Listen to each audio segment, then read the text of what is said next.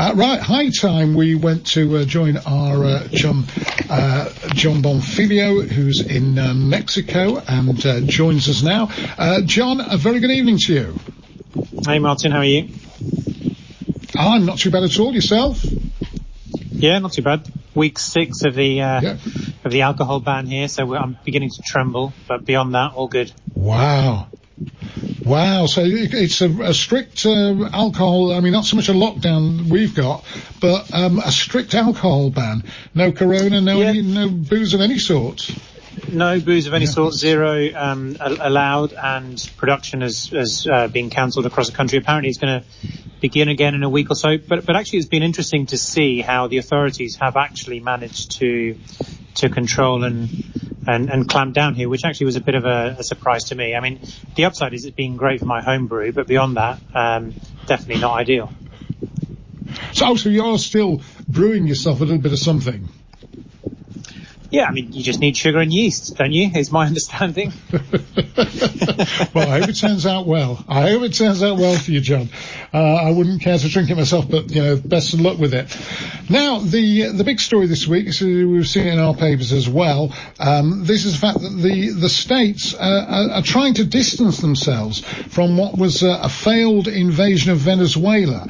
They tried to, because obviously, as we know, they're supporting Juan Guaido, aren't they? And they say he's the real leader of Venezuela, and there was an operation to capture Maduro and liberate Venezuela, which they're saying is not us, Gov, nothing to do with us. Yeah, absolutely. Operation Gideon, referring to the Bible story where some small forces of Israelites conquered against a much bigger force. I mean, I think calling it an invasion is definitely a little bit at the far end of the scale. And still, to be honest, information that's coming out is still very murky. And as you know, and as we've spoken about on your program before, it's not as though we can really take what the Venezuelan authorities are saying, at face value. And equally, I don't think we can take what the US authorities say about Venezuela at face value either. I mean, if we break it down into what we actually know, we know that a group of Venezuelan defectors who hold out and undergoing military training in Colombia, which is kind of on side with a hawkish Trumpian administration, etc., and 2 ex-US servicemen basically got involved in some kind of incursion in La Guaira, which is the coastal spot which is closest to Colombia. And it seems as though the Venezuelan government already knew all about it, because they didn't even get to shore. They were captured offshore.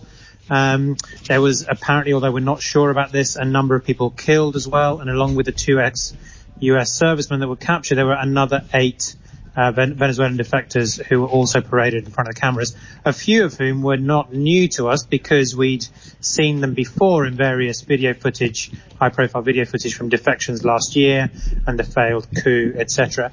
And then meanwhile, there was this video released which featured 2 names that now we've seen we're never going to be able to forget, which are a guy called Jordan Goudreau, and who runs a private military company called Silver Corps. And private military companies, even on a good day, are murky in terms of what they get involved in. But they were stating that they'd released a number of different forces, whether you want to call them mercenaries or not, but in underpaid employ into Venezuela. But it all went completely wrong. And then at that point, Venezuela starts releasing footage with the 2 ex-US servicemen who totally, brazenly say that Trump and Guaido were behind it all. They hold up contracts. I mean, how, mercenaries take contracts in on ribs in the middle of an attack, but, by the by. And they say that it was officially sanctioned. And that's where we are at the moment, is that, as you say correctly, that the US authorities are desperate to distance themselves from the situation, and the Venezuelan authorities are desperate to pin it on the US authorities. Yeah, and clearly in that region that you're in, that whole region. Governments are, as they are in, in the rest of the world, governments are, battling against coronavirus at all the time in whichever country you like to look at. But in the midst of all that, as governments are distracted, the narcos, the drug gangs, are sort of stepping in, and I gather they're sort of earning people's trust by giving free food out at this time when everybody's worried about coronavirus and how we're all going to survive. Absolutely. We've been talking about secondary effects of the coronavirus pandemic. I guess internationally, but certainly across the region for a while now. And then these parallel power structures stepping into play. And it's no great surprise that the cartels are delivering aid packages in and around their communities. What's been really staggering, though, over the course of the last couple of weeks is how they are branded aid packages. In particular, Alejandrina Guzman, one of El Chapo Guzman's daughters, has been very happy to be photographed giving out packages to people, taking selfies for social media. Very famous image, obviously, of El Chapo on the boxes. But it's not just them. It's cartels up and down the country that are doing this. And perhaps the surprising, interesting thing to come from this is that the branding that the cartels are employing, you would think, is to make sure that people know that it's one cartel over the other. But it's actually not. It's to make people know and let them be sure of the fact that it's not government support that they are getting, that it is cartel support that they are getting, to make it very clear that when something like this happens, it's the cartel that's going to support you and not the government, and it's the cartel that you should be supporting and standing behind rather than the government. Yeah, and just to sort of underline how much drug traffic there is, I noticed a story. I don't know whether this had any traction where you are, John, but Honduran authorities, one of your neighbour countries, Central America, Honduran authorities seized 211 kilograms of cocaine from a speedboat in a joint operation with the US and Colombia. The boat was called the Little Mermaid. It's an ironic name for the boat. Escaped after spotting the authorities in the Caribbean Sea. But that's a phenomenal amount of cocaine, isn't it? I was just trying to work out what 211 kilograms is. It's almost 3 times my weight. That's an awful. I'm about 80 kilograms, so it's 2.5 times my weight. That's an awful lot of cocaine. I was going to say it's definitely more than you and I can carry, Martin, even on a good day. Yes.